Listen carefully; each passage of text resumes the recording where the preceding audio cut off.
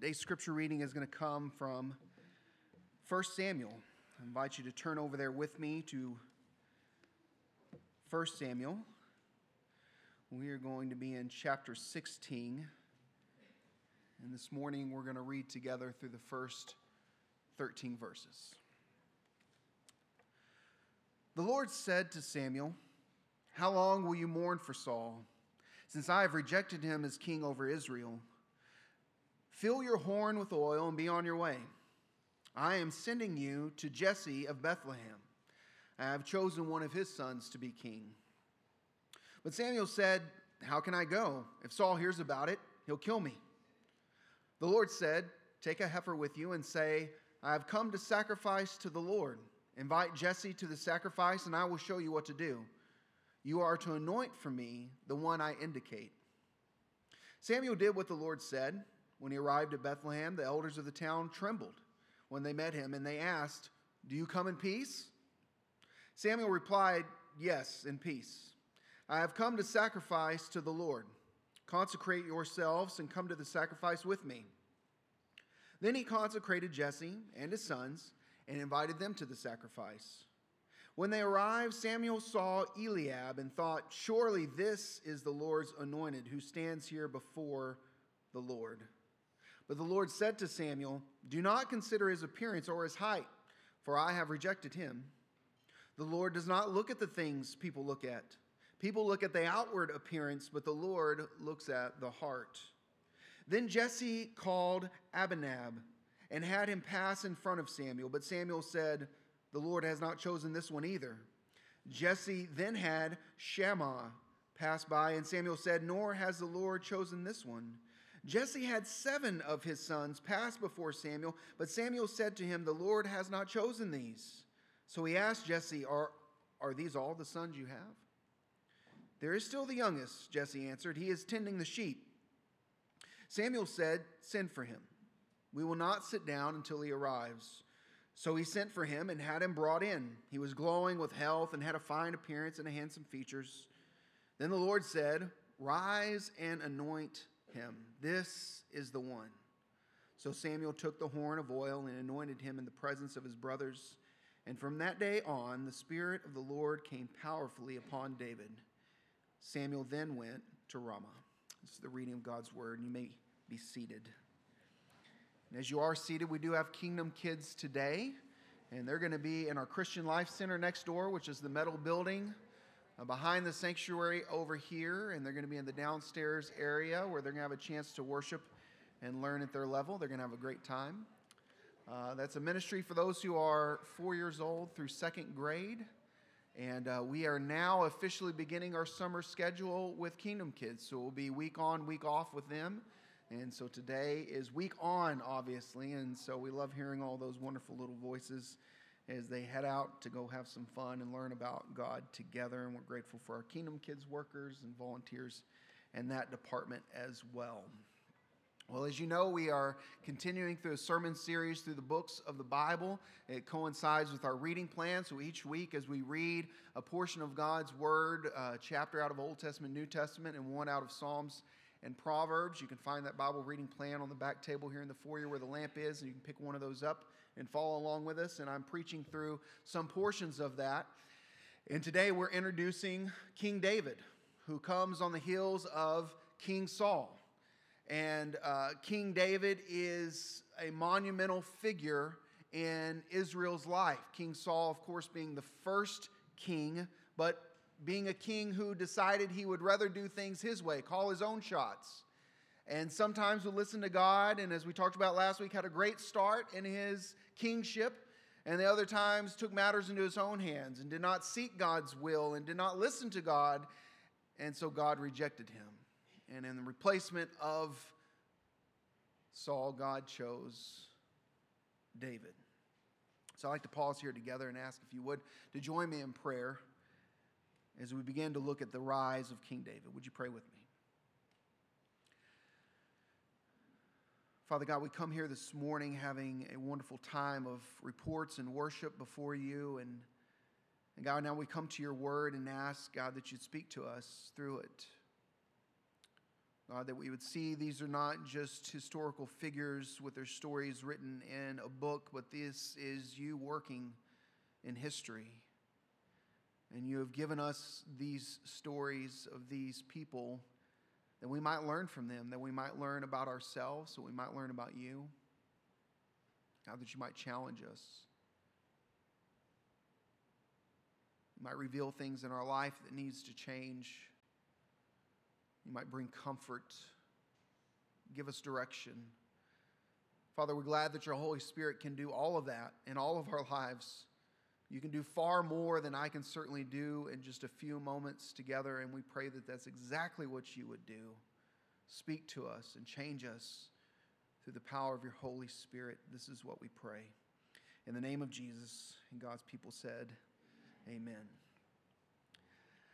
The call here for David is to be a great king, far greater than Saul was. Saul eventually, at the end of his life, he set the bar pretty low. Nevertheless, this guy, King David, rose to be not only the second king over Israel, the first king in his lineage, but the greatest king over Israel. When God calls us to greatness, he first calls us, unfortunately, but often enough, to suffering and service. Let me repeat that. When God calls us to greatness, often he is calling us to greatness through suffering and through service. That's what I think we can find from the story of David and the rest of the book of 1 Samuel. We're going to be talking about David for several weeks to come.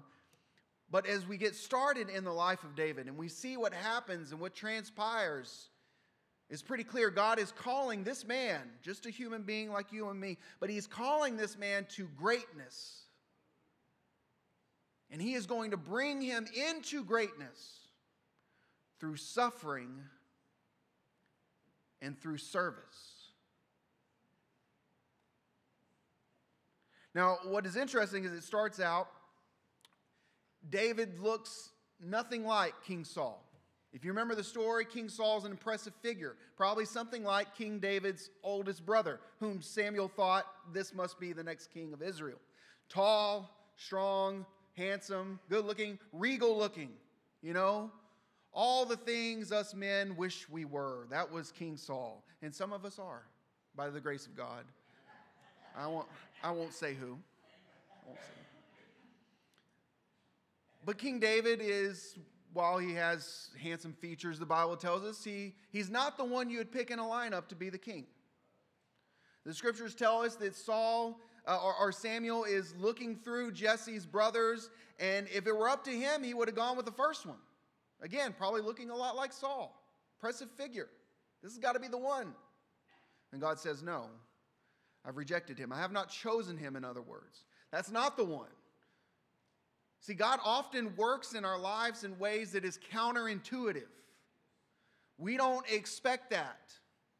One of the things we don't expect is that God wants me to be great in his kingdom, to be great in my faith, to be great in my marriage, to be great as a husband, to be great as a wife, to be great as a parent, to be great in my workplace, to be great in my community, that he wants me to represent him in a great way. That might be something you don't expect, just as I'm sure David, as he's out there tending to sheep, does not expect that he would be the great king of Israel. And yet that is what God calls him to. God calls him to greatness. And I think God calls each and every one of us to our own version of greatness. And when he calls us to that greatness, when he plucks David out of this family and calls him into greatness, he does so through suffering and service. Now, you're not going to get through the suffering and the service, of which we're going to talk about in just a moment, without the heart to want to please God, because we'll give up.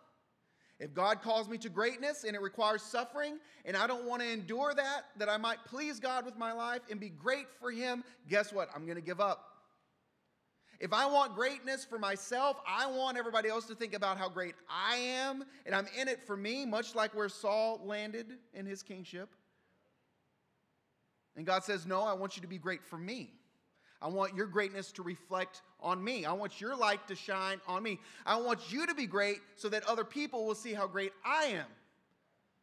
Some people will give up right there. Well, if I'm in the greatness department for my life, not to impress other people with God, and they'll give up. In order to come through the suffering and endure that, in order to bend your knee and be a servant of God for His name's sake and not our own, our desire, our heart has to be after God. And this is what we find in Scripture that is said about David multiple times. That David is a man after God's heart. He wants God. Unlike King Saul, his sole desire was that God be glorified in his life. And with that North Star in place, that's what I'm after. That greatness to glorify God in his life, because he had a heart after God Himself.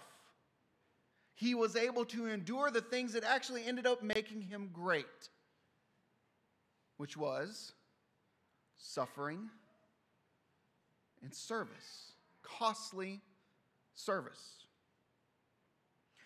Just looking at the first part of David's life, what we find is David is an incredible warrior. The time out in the pasture, protecting the sheep from both bears and lions. Oh my, yes, he did that. Able to protect them, keep them safe. Prepared him for battle.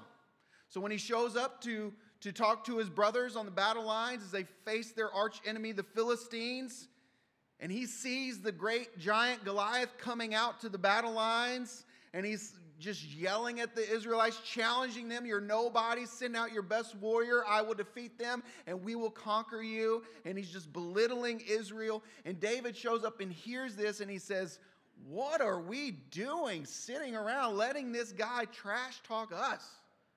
We are servants of God Almighty. Will He not bring the victory?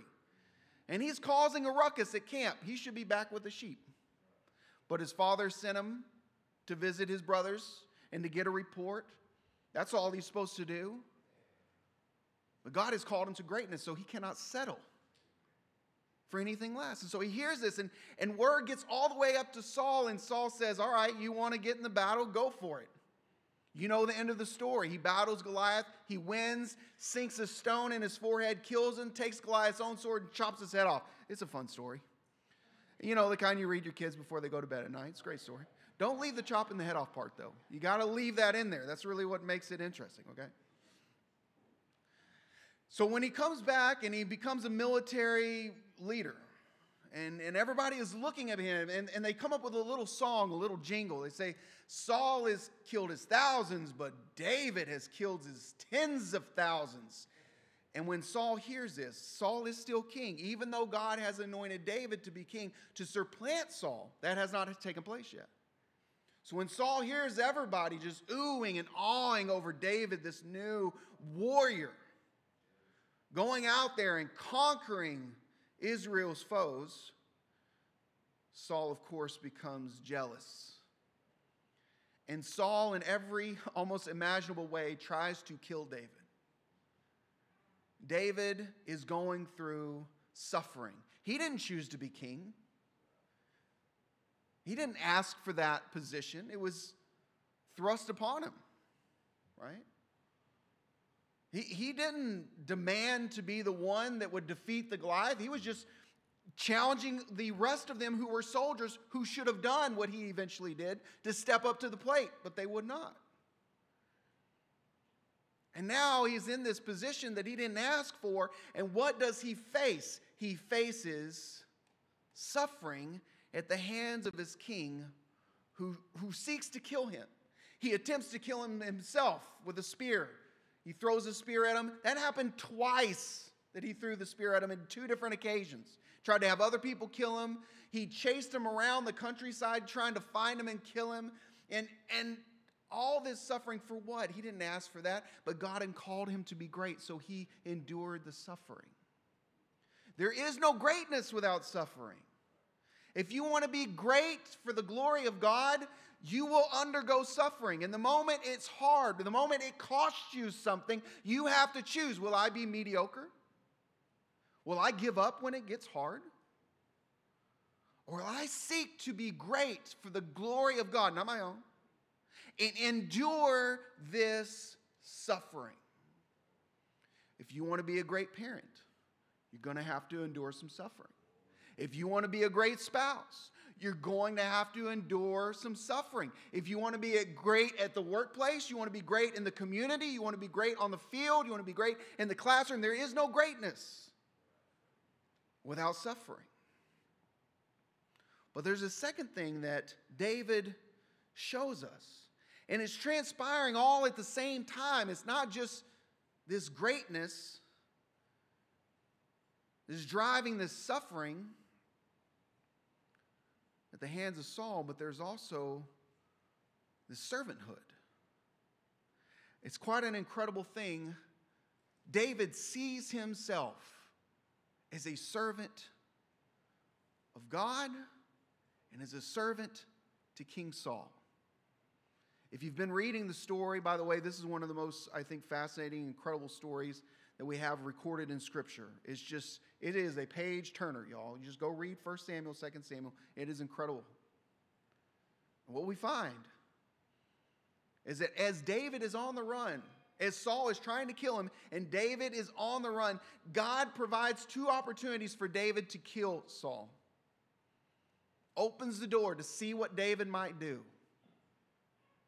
And every time David says, no, I am a servant. He is the anointed. I will not touch God's anointed. David saw himself as a servant of God serving the king Saul. Even as he was suffering at the hands of Saul, he also saw himself as a servant, unwilling to take matters into his own hands, which is one of Saul's flaws. If you remember when they went into battle and they were waiting for Samuel, the prophet, to come and give them a blessing and seek the Lord's favor that they might have victory in the battle, and Samuel's a little late, and what does Saul do? He says, well, I'll do it. Let me seek the Lord. Let me seek the Lord's favor. Let me give this offering to God that we can go into battle. Saul would take matters into his own hand, but not David. David was after God's own heart, and the way that showed up is David says, I will do God's will. I will do God's will, not my will. And at times, even the people around him are saying, God's delivered him into your hands. Kill him. Kill Saul. And David says, no. I am a servant of God. And I am serving Saul, even as I'm suffering. See, oftentimes those moments that produce the greatness in our life, they converge together. Where we experience suffering and we get to decide, will I be a martyr? Will I whine and complain about how hard life is? Or will I say, you know what, I'm a servant of the Lord. Whatever He allows in my life, I will face. I will march through this. Because I'm seeking the greatness of God that I might reflect to Him. To all those who see me, the glory of God. You fast forward. David becomes an incredible king. We're going to get to that story in the coming weeks. But what you're going to find in Matthew chapter 1 is a genealogy of none other than the greatest king of all kings, Jesus himself. And what you find in Jesus' story is that Jesus, I don't know how many greats down the line, great grandson of David himself. So in Jesus' genealogy, in his family tree, you find King David. And what we find in Jesus is the greatest of all kings. And what we see Jesus saying of himself is the same very thing that David had to go through in order to be great. that God might be glorified. David had to go through suffering and servanthood, and the same Jesus says of himself. In Mark 10:45, Jesus says, "For the Son of Man," which is one of his favorite ways to refer to himself, "for the Son of Man did not come to be served, but to serve." You see what he's saying? His understanding of his role was to be a servant of God, whatever that might require. And what did it require? It required suffering. So how does Mark 10:45 end? "For the Son of Man did not come to be served, but to serve and give his life as a ransom to many." That's the suffering. Jesus was the greatest human being that ever lived, while being totally human, but also totally God. In heavenly math, it makes little sense to us, but in God's wisdom, it makes all the sense in the world. That Jesus, the King of all kings, his greatness came to him through his willingness to suffer, to go to the cross, to be crucified for you and for me, to take the sins of the world on himself. His willingness to suffer made him great. His very understanding of his role as a servant. The Son of Man did not come to be served, but to serve. Because of his willingness to suffer and to serve as a servant for not only God, but for you and for me, Jesus becomes the greatest king, the King of all kings. And what I want to tell y'all today is that God wants you to be great, not for your sake, but he wants your greatness to reflect upon him.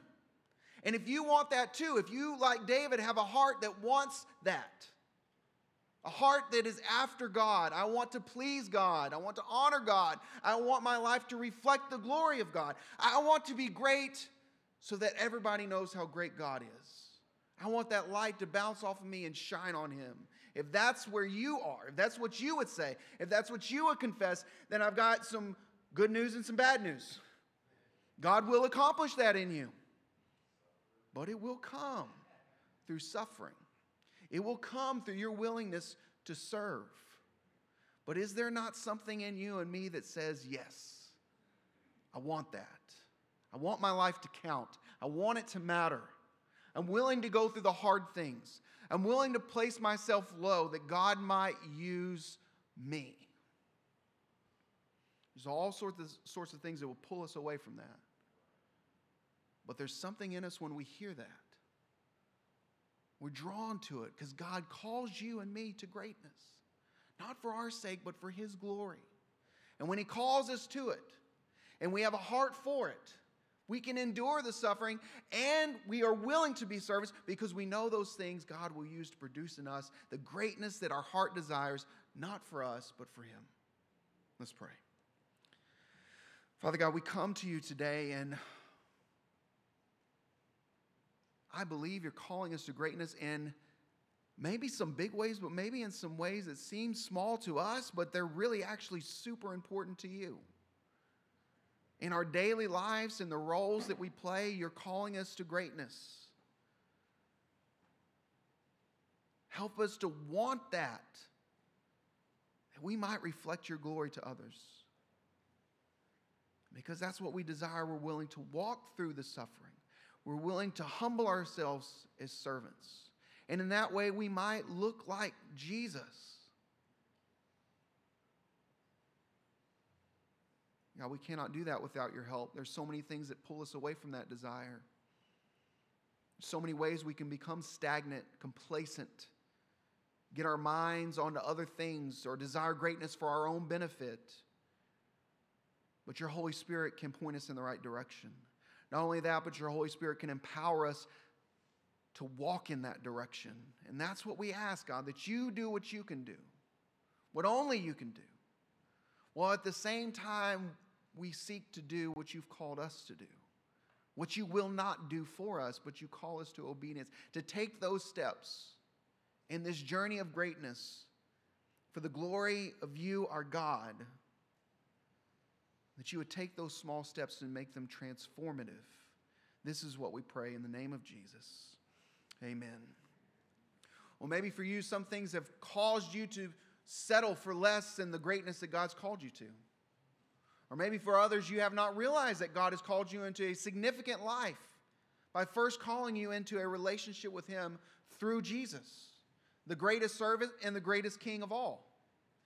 Whatever God is dealing with you today, I want to invite you to respond to Him.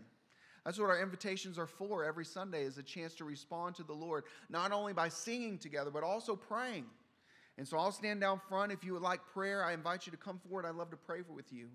Or if God is calling you to pray and you pray exactly where you're at, that's okay too. But what I want to encourage you to do is respond to God. Whatever He has spoken to you, don't leave here today without speaking to Him in prayer. Would you stand with me as we enter into this time of invitation?